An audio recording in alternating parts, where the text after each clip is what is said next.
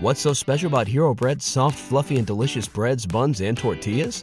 These ultra-low net-carb baked goods contain zero sugar, fewer calories, and more protein than the leading brands, and are high in fiber to support gut health. Shop now at Hero.co. Everybody in your crew identifies as either Big Mac Burger, McNuggets, or McCrispy Sandwich. But you're the Filet-O-Fish Sandwich all day. That crispy fish, that savory tartar sauce, that melty cheese, that pillowy bun. Yeah, you get it. Every time. And if you love the Filet-O-Fish, right now you can catch two of the classics you love for just $6. Limited time only. Price and participation may vary. Cannot be combined with any other offer. Single item at regular price. Ba-da-ba-ba-ba.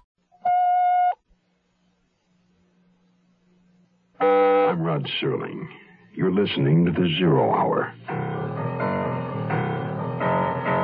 Rest your eyes.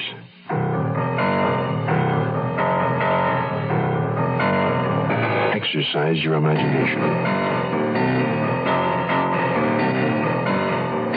This week, Adam Hall's chess match of continental intrigue. The Queen in Danger. Starring Juliette Mills. Robert Brown.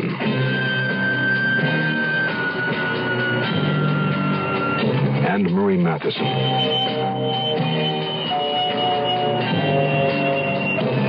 In Elliot Lewis's production of The Zero Hour.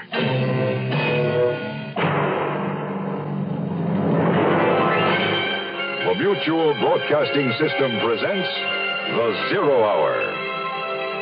Sponsored in part by State Farm Insurance and Beechnut Chewing Tobacco. This is The Zero Hour on Mutual Radio.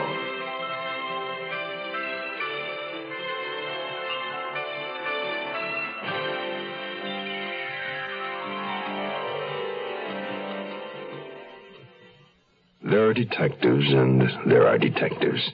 And then there's Hugo Bishop, connoisseur of crime. Item: maniac murderer at large. Mervyn Spate, convicted killer, has escaped from Broadmoor Asylum for the criminally insane. The preceding news brief was brought to Hugo Bishop's attention by his bird-like secretary and confidant, Vera Gorringe. That and the plight of Gloria Del Rey, renowned beauty editor of Venus magazine. In private life, she is Thelma Tasman, common-law wife of industrial engineer Victor Tasman, who is currently away on business. Her employer, publishing mogul Maurice Gerald, too, is out of town, leaving this woman of many names alone in London and terrified by her own identity.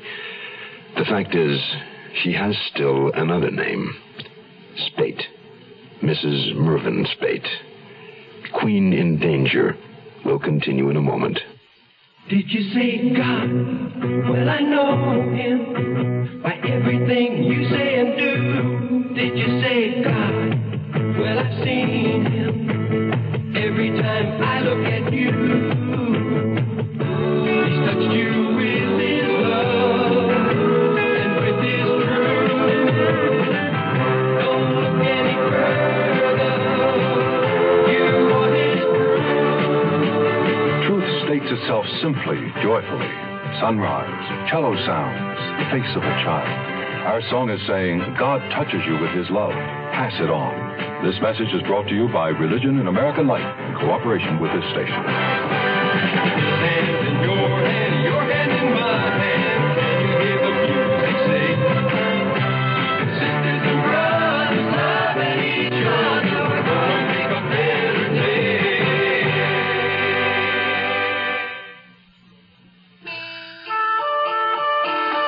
It was the first of the week's fashion shows I was scheduled to cover. I was alone, except for the jostling crowd around me, dividing their attention between the show about to begin in the main salon and the table bar set up here in the anteroom. Hello, beautiful. Rex! You sound glad to see me. I am. Built for the soccer field as you are, you can probably manage to make your way through this mob to get me a sherry. Any little service I can render, though. Be right back. Rex Williston was London's favourite fashion photographer. He was also a rat, a rake, a roué. I wouldn't rely on him for my life any more than I would thin ice. But he was big, with magnificent shoulders and a cheerful grin, and just the sort of company I needed at the moment. Here you go, love. Thank you, Rex. That's just what I needed. Oh, for a moment I relished the thought that I was just what you needed. You are, but not quite in the way you're thinking. What's wrong, beautiful? You look a bit down under. Victor's gone away on business for a week. Yeah. I wonder if I'll ever meet a girl who'll be miserable when I leave her for a week. You wouldn't be interested in one like that. You're right there, love. So, shall we? Looks like post time for the show horses. Lights, music, and on with the show. Number 1, a tie-silk day dress in Mediterranean blue by Jacques Decoir.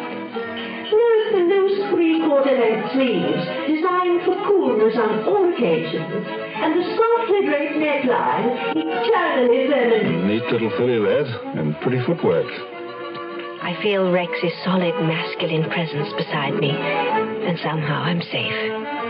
Safe for now. Shoes made beautifully to match by Northern Lane, and the mischievous little hat by Michelson. Later tonight, if I feel really afraid, I can telephone Victor. Just the sound of his voice over the phone will comfort me. Or I can spend the evening with Rex. He'll dine me if I ask him, and I could deal with the inference he'd draw from it later. For that matter, I needn't stay at my place at all this week. I could rent a room at some small hotel while Victor was away. Somewhere across the city, far away from the flat where Mervyn would never find me. Rex is flashing me his best grin, and I can manage a smile back. I needn't really be afraid. Of that I'm convinced. But still, I am afraid. I am.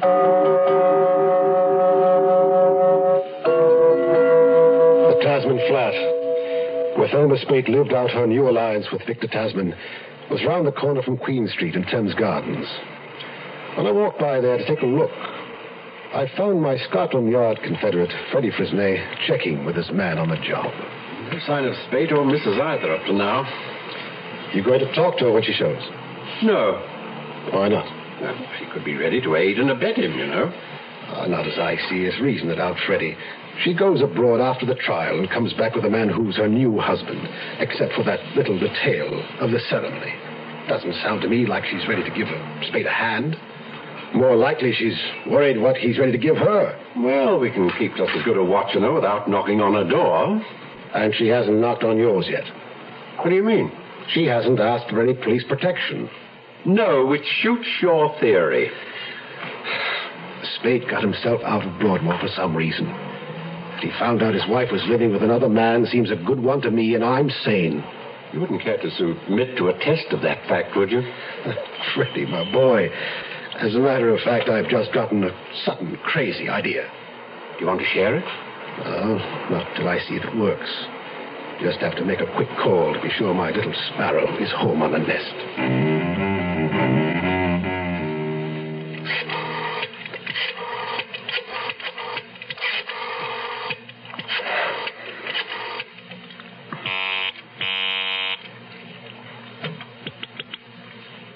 Hello?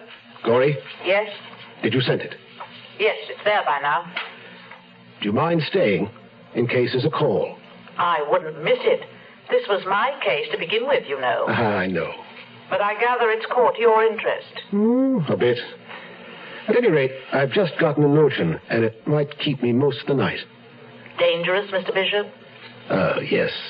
A slight risk of varicose veins. Ta-ta, Auntie.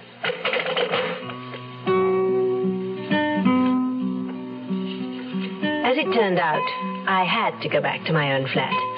Rex, it seemed, engaged a sylph-like model for the evening's recreation. So I took a taxi home to face my fear alone. What was my fear exactly? It seemed I also had to name it. Mervyn had learned about Victor and me. He had managed to escape from Broadmoor for one reason, to kill me. Strangle me with that same hideous strength that had snuffed out the life of the woman on the bombed site in Ludgate Hill. But it wasn't the man I feared, or even death. It was the madness, the fear of encountering a deranged mind. And if that wasn't enough, I got into it with the cabbie, and he absolutely refused to take me to my door. He left me at the corner.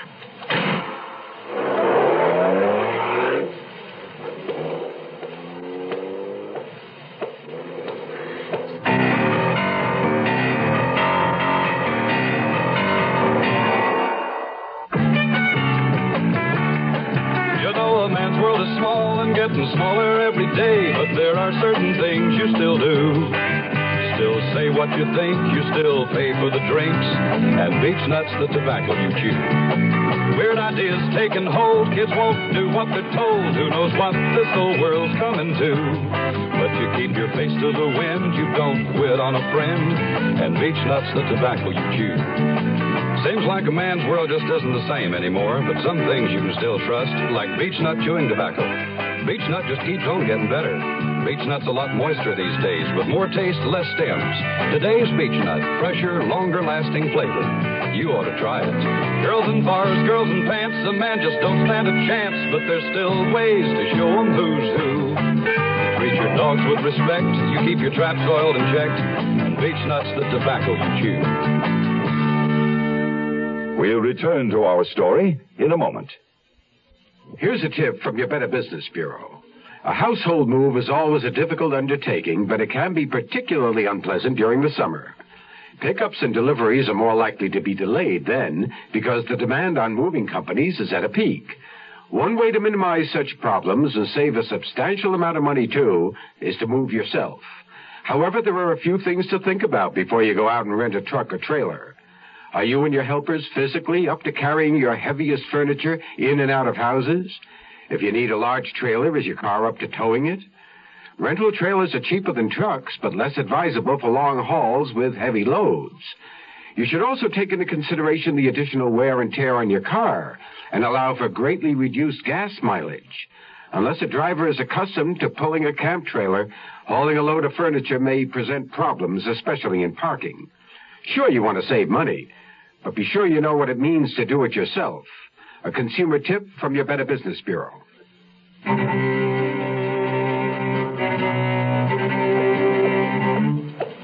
As I turned up the steps to the entrance of the flat, I became acutely aware of the presence of a man in the shadows of the doorway across the street. The flesh at the nape of my neck crawled. I quickened my step, hurried inside, and closed the outer door. A moment later, I was inside my apartment, flattened against the door in the dark, frightened of what I might see if I turned on the light. Then the toe of my shoe touched something on the floor, and I reached for the light switch. In the glow of the ceiling lamp, I saw the envelope, mute and white against the royal blue of the carpet. 3 words were written boldly across the front of it. Mrs. Victor Tasman. A threatening note.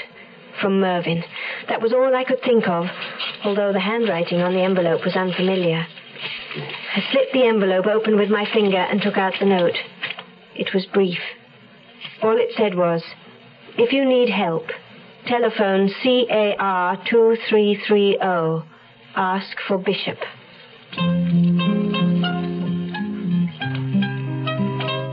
The flower grew against the sky, black-petaled, with a stem as thick as a tornado's rope. From where I viewed it in my cramped position against the broken wall. Somewhere here, among the rubble and the creeping tapestry of weeds, Joanna Martin had been found with the life throttled from her body, and her blood congealed on the slab of stone that her skull had split against. And they had found Spate, too, lying in the half-choked cellar below the woman's body, still unconscious from his crashing fall. Twice since I'd come, the monotony of waiting and the strain of cramped leg muscles had nearly caused me to give up. I knew that my chances of success were worse than poor. But then, the thought would repeat itself in my mind. The thought that had brought me here to this infamous bomb site, Luckett Hill. It was a tired old saw, but nonetheless true. Often, a murderer did return to the scene of his crime.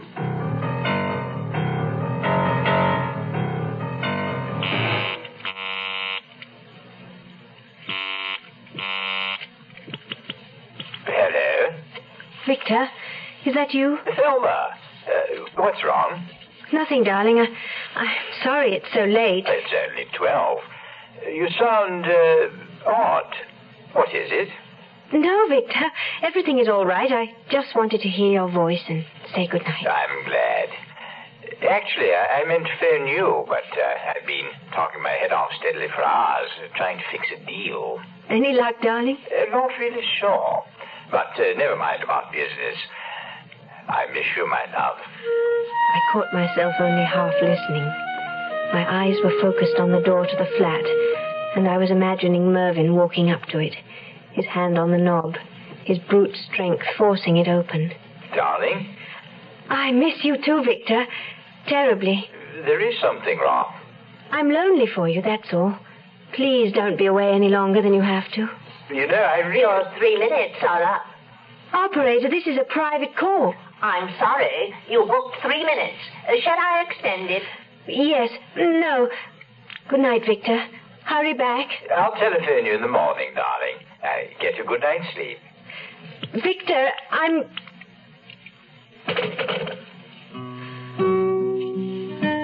found myself staring at the door. I don't know how long I sat there. I was not aware when my mind crossed the border dividing reason from obsession, from control to submission, plunging me into a wilderness of terror. It was no longer possible for me to believe that Mervyn would not come, or when he came, that he could not get in. I stared at the door and saw the knob turn, the door open, and Mervyn standing there, his eyes bright with unreason, his shabby figure slack, his hands hanging loose until he lifted them and came toward me.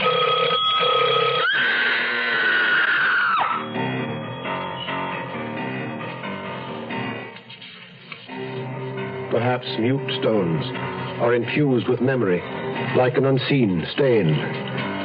Or else I was only diverting myself from the boredom of my vigil. In any event, I found my mind absorbed with images of that night 2 years ago, when Joanna Martin was slain. I saw the movement of her dress as she fled across the weed-strewn masonry, her stricken face as she turned back toward the man who picked his way through the rubble, moving to her with strong arms outstretched, eyes glinting with madness. The fierce look of fingers upon flesh, the violent squeezing out of the last vital breath of air. Of air, poor girl. Poor unfortunate madman.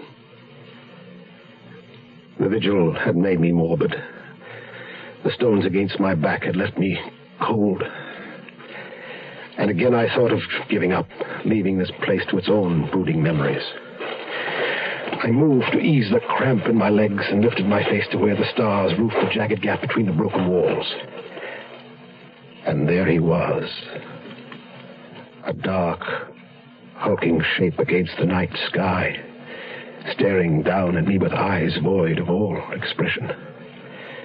Beyond the shadow of a doubt, it was Mervyn Spate.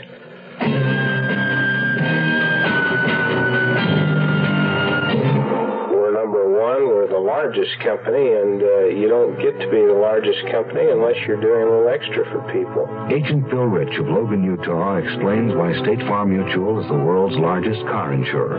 This is what the consumer feels, and you know that if the consumer feels State Farm is number one, it's got to be on two things, service and price. And if you're not competitive in both of these areas and do the job, the customer is not going to rate them where they have. We're number one. We only got there because we were most competitive, or as competitive as anyone, and because we're there to serve. Service and price. That's what car insurance value is all about. And there are two good reasons to see your nearby State Farm agent now. Like a good neighbor,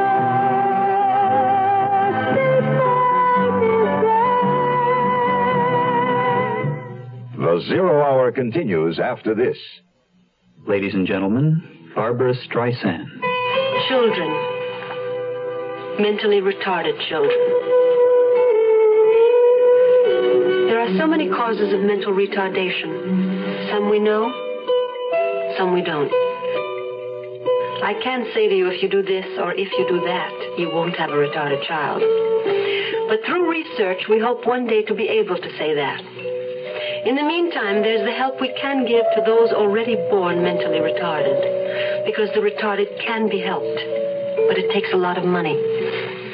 If you'd like to cut the odds a bit in favor of the next mother and father who will bring a child into this uncertain world, whether it's your child, a grandchild, or the child of a friend, support the work of your local association of the National Association for Retarded Children. Cast a little bread upon the waters.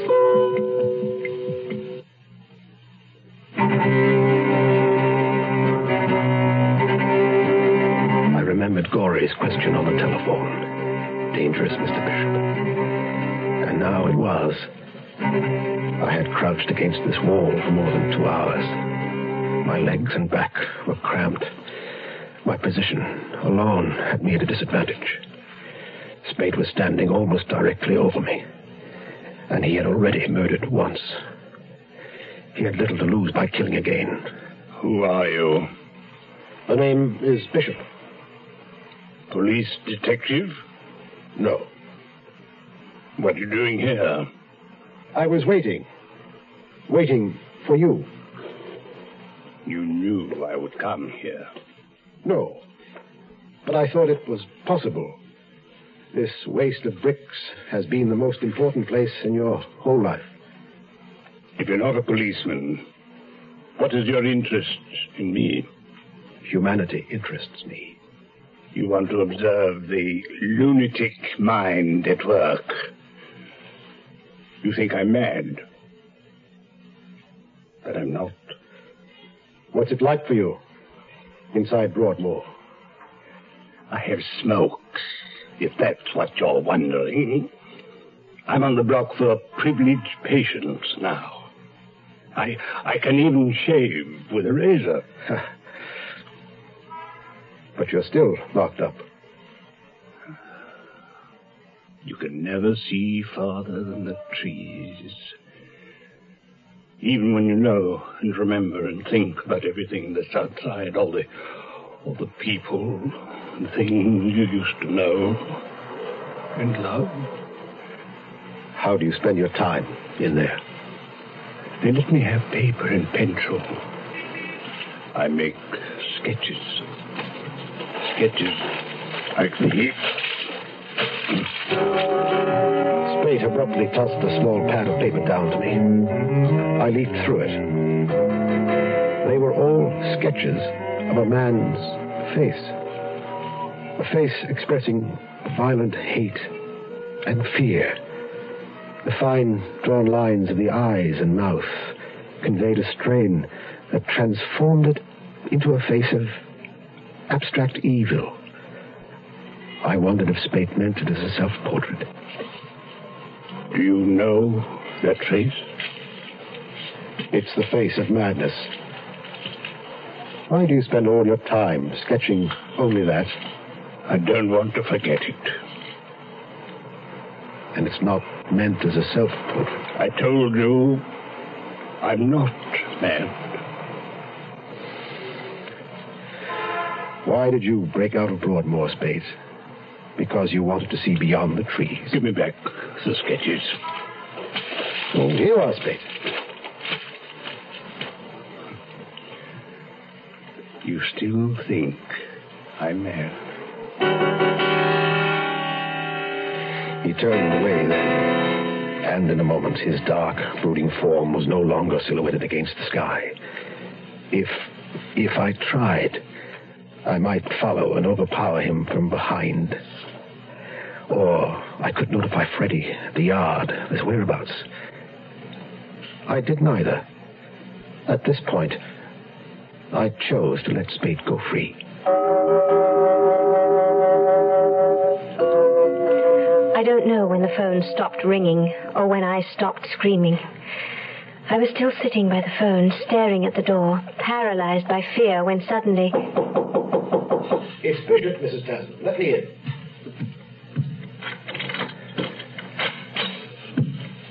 It's all right, Mrs. Tasman. I'm here to help you.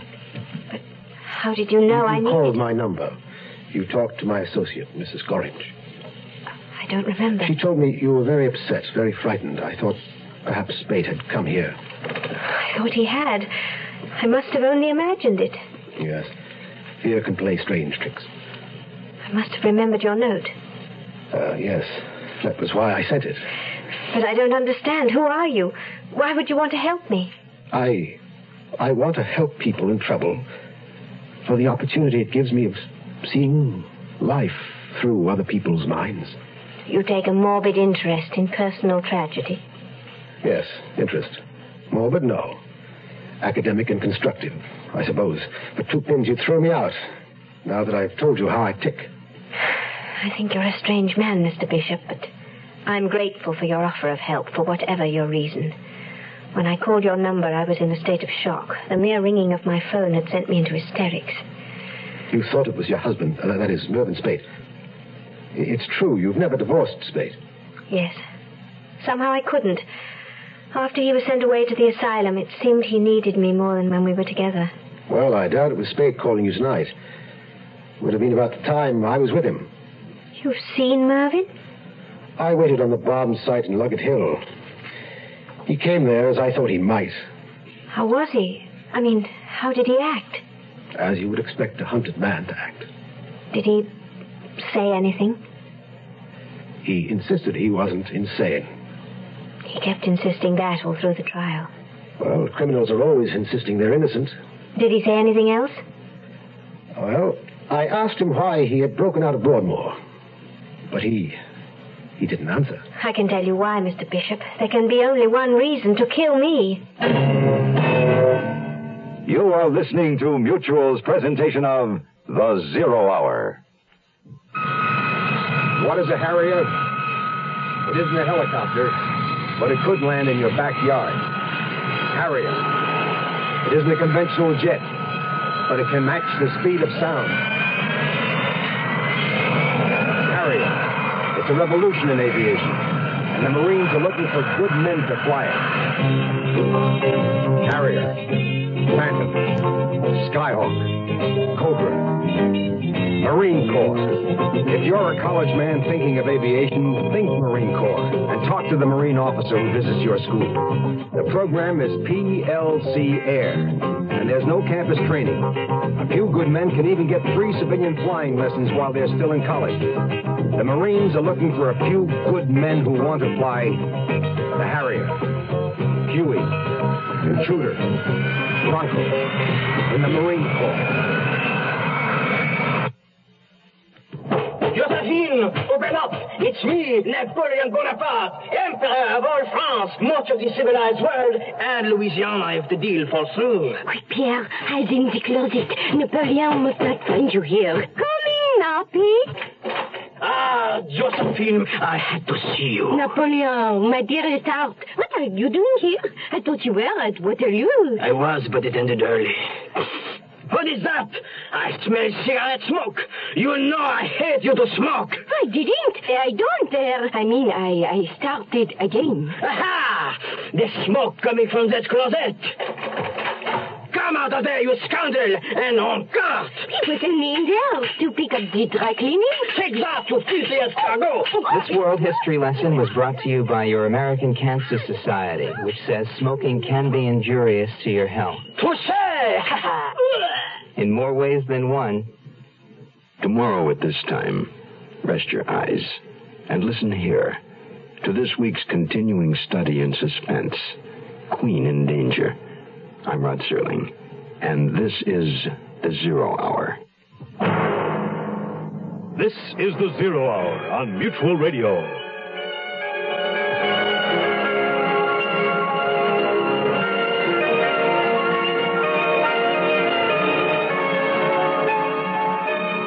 You have been listening to The Zero Hour, a presentation of the Mutual Broadcasting System in association with Hollywood Radio Theater.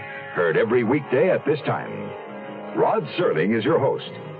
Zero Hour is produced and directed by Elliott Lewis. The Hollywood Radio Theater theme was played by Ferranti and Teicher and is now available on United Artists Records and Tapes. Hugh Douglas speaking. Tune in tomorrow And once again, rest your eyes and listen here to the 0 Hour.